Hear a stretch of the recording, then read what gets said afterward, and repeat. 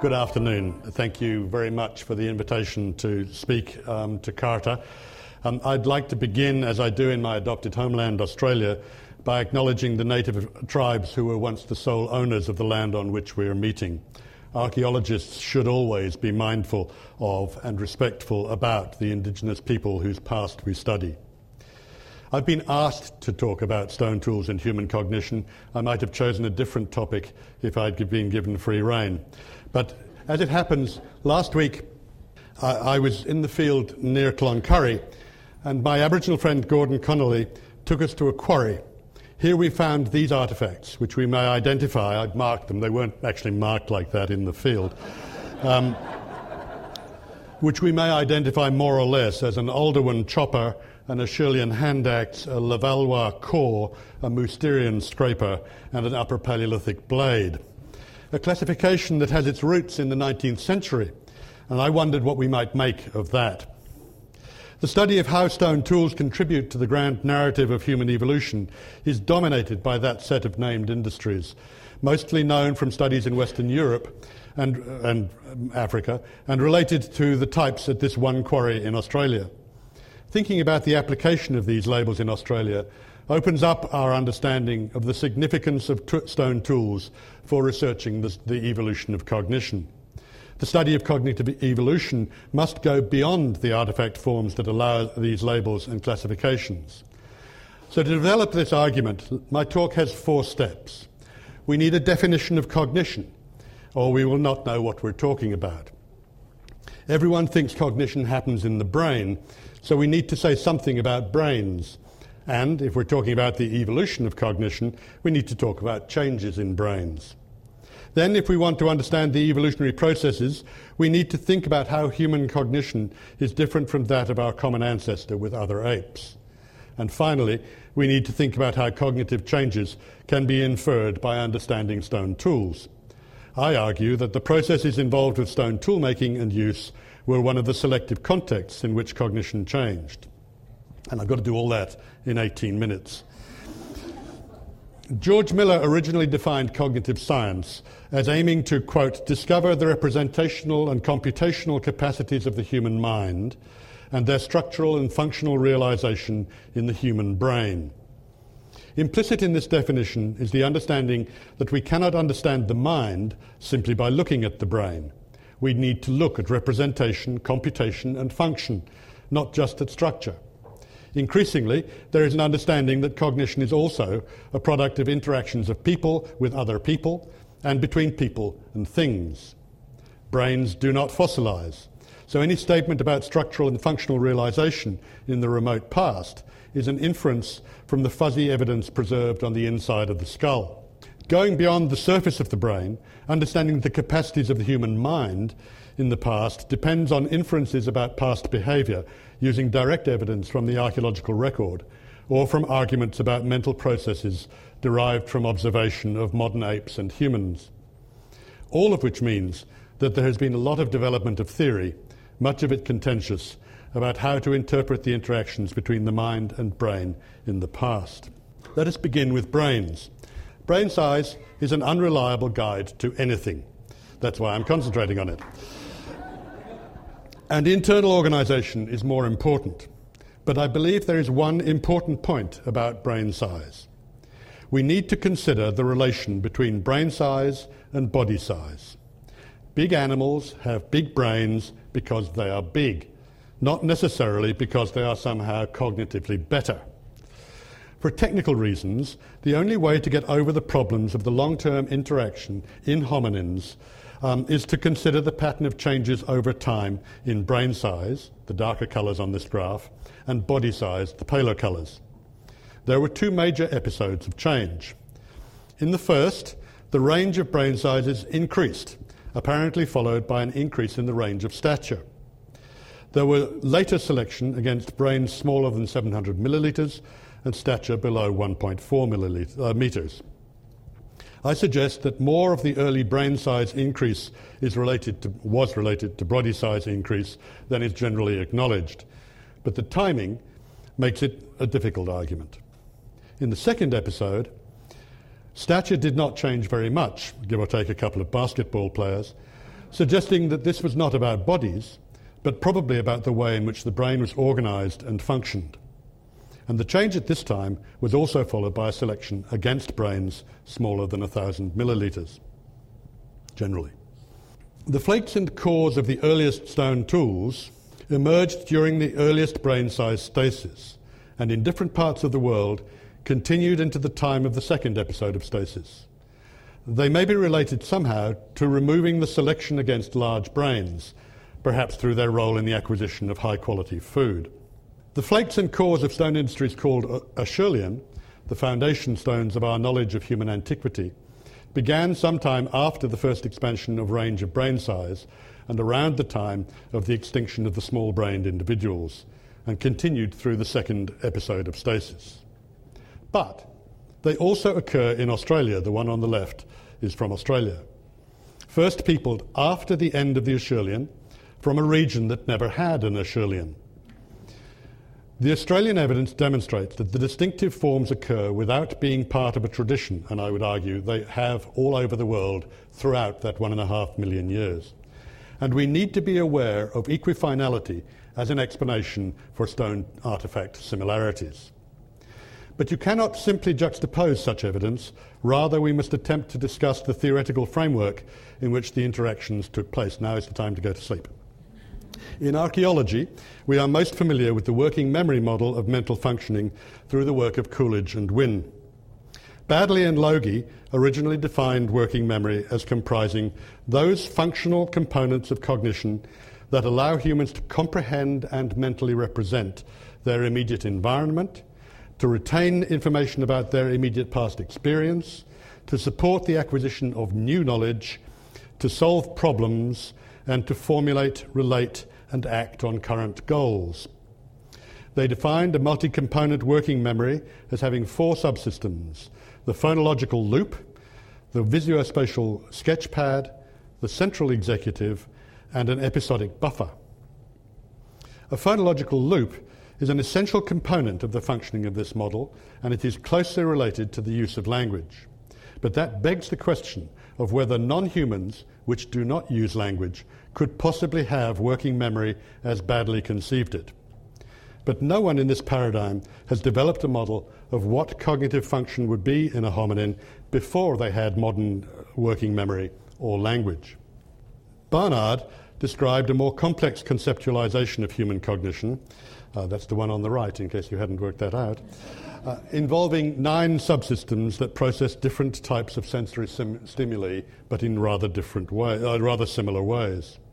This model can map onto the elements that characterized Baddeley's model, but it emphasizes the external connections of individual cognition and that there are separate elements of the central executive that process all information seen, heard, or felt in the body.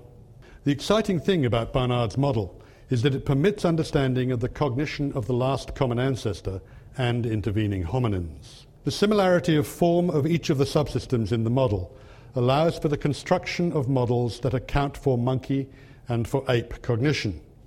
In apes, the linkage between the visual system and the effector system that controls limbs and other bodily functions seems to be controlled by a specialized subsystem that is something like hand-eye coordination. The 6 subsystem model would account for the difference between apes and monkeys, which only have 5, particularly in achieving some tasks requiring bodily dexterity, and also in learning through imitation in a process Byrne has described as recognition of essential elements of actions through statistical generalization. The logic of the construction of these models of simpler cognitions also produces an argument about how the 9 subsystem model emerged from a supposed 6 subsystem last common ancestor. This logic predicts that there must have been models with 7 and 8 subsystems which have only ever been exhibited by non-human hominins. And there are various consequent predictions about what the cognitive abilities of those hominins must have been. How might this relate to stone tools? Because that is what I was asked to talk about, and I'm not straying much beyond that brief, however much I want to. We know that some other apes and at least one monkey species manipulate stones. The fact that gorillas are not known to, and that the monkey is a South American species, shows that stone tool use is a convergent behaviour in monkeys and humans. Importantly, chimpanzees in the wild flake stone accidentally while cracking nuts, but they do not use the flakes or appear to notice them. Captive bonobos and an orangutan have been taught to make flakes by humans, and have also been taught to obtain rewards by cutting a string, or should I say severing a string. Only hominins appear to have had the natural ability to remove flakes from cores by the intentional application of aimed force. Untaught apes do not.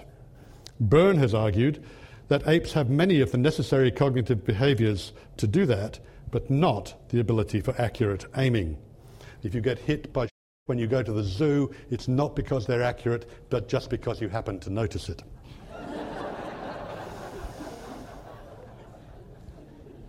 I argue that they also do not perceive a need for cutting. A team led by Byrne argued that for many implicit roles, called semantic roles in Fillmore's approach to language, there is a great similarity between humans and chimpanzees. For example, there is implicit agency when the chimpanzee Mike climbed a tree, just as there is when John opens a door. Similarly, the dative role can be seen when one chimpanzee grooms another, as well as when I give something to someone. The issue is whether the apes can extract meaning from these performances. One of my projects has been to suggest that the persistence or permanence of stone tools was part of the reason why hominins became differentiated from other apes after the last common ancestor. The same semantic roles can also be found among the early hominins using stone tools. Making stone tools involves striking one stone with another, a hominin but not an ape behaviour. In addition, 6 of these 8 hominin examples leave a distinctive material product, a permanent product. Repetition of actions that leave similar material products provides the circumstances for the identification of statistical regularities among these actions and products, not only by us as archaeologists, but by the hominins themselves. I would argue that this was the selective context for hominins to come to recognise the semantic value of such roles and hence to extract meaning in relation to them. The persistence of the products of the performance of roles impacted hominin cognition. I've also done the same analysis of mark making, the beginnings of picture making. It's possible to define the same roles, but for 4 of them, the role can only be defined in terms of the mental processes that are conceptually removed from the actions or rules. I've argued that this could only be explicitly represented by the 9th subsystem of Barnard's cognitive scheme. Various comparisons between ape and early hominin technology have emphasised the similarities, such as that between the digging stick and the termite wand. One comparison, this comparison by Bill McGrew, compared these 2 tools using Oswald's flawed methodology to suggest that the termiting wand of the chimpanzee, as being a single strand, could be compared to the Tasmanian digging stick, I would say, and also a medieval sword. But the digging stick requires a stone tool to cut and make it, and generally is embedded in a more complex technology of bags and nets, and often in ritual and mythology. So I think we can list differences between ape and hominin habitual stone use, and I want to add one more. Moore's analysis of the reduction sequence used in Tasmania shows that what elsewhere he has called the basic flake unit. Usable tools were made by the consequent sequential application of simple principles of flake removal. Most napping, most places of the world, most of the hominin evolution has been of this type. But in the Hunter Valley of mainland Australia, and of course lots of other places as Lynn indicated, that basic flake unit was the beginning of a more complex process where cores were prepared, then subjected to heat treatment, and then flaked once more to produce more specialist products. These in turn were ultimately hafted, a process that also required the production of the haft and of gum. I use this example to illustrate a feature of stonemaking stone tool making that resonates with some research in cognition, particularly in relation to working memory. Much of this research involved testing the ability to remember lists of numbers, making the task more complicated by distracting the attention of the person remembering the numbers with a list of words interspersed with them. I suggest that the initial ability to incorporate such distractor tasks, test the extent of our ability to store things in working memory. I suggest that the initial ability to incorporate such tasks into a sequence when they completely alter the focus of attention represents a new cognitive ability, one that you have if you've been able to follow my argument despite the distractions of the rock art images. The ability to retain the proposition of the task in memory while your attention is distracted is fundamental to human as opposed to other hominin cognition. So we can add attention distraction, or rather retention despite distraction, to the list of cognitive features of stone tool use. We can attach dates to these cognitively significant events. The ultimate attention distraction retention tasks were the construction of watercraft that brought people to Australia, where either the craft had to be assembled from disparate materials present in different places, or it had to be made by hollowing out a tree trunk with hafted stone tools, in either case for use with nets in another place. Tentatively, I offer the following narrative. Cutting emerged about 3.5 million years ago, and probably represents the emergence of cognition beyond that of the last common ancestor. Napping is present by 2.5 million years ago and represents a clear distinction from the abilities of the last common ancestor in recognition of the capacity of hominins to divide the core into separate usable entities, and one of them having a further function related to third objects. I will speculate that this was also the stage at which the seventh subsystem emerged, separating the effector subsystem into separate systems relating the limbs on one hand and the articulators on the other, the talky bits. Vocal utterance under control separate from emotional states might have been possible at this stage. A further speculation suggests that these two novelties and their connection to meat acquisition and other enhanced food opportunities were associated with the relaxation of selection against large brains and subsequent increases in body size.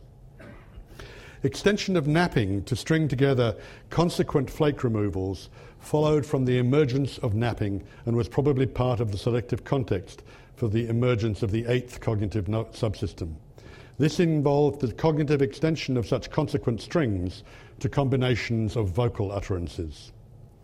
The cognitive leap to constructing tasks, which involved attention distraction and retention, was achieved by 150,000 years ago.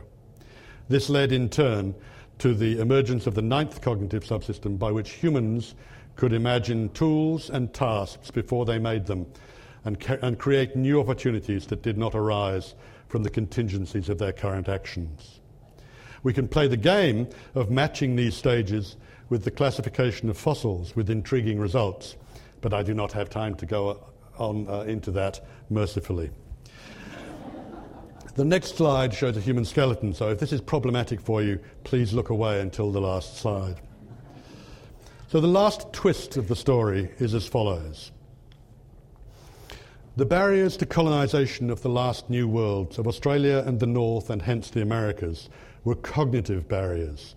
They were crossed as a result of the creative conceptualisation of solutions to the problem of water crossing and of survival in the North. Watercraft and sewn clothing both involved planning of activities long before their realisation, impossible without solving the problem of attention distraction. That was behavioural modernity. Us had really arrived. The Skelly's going now. Thank you.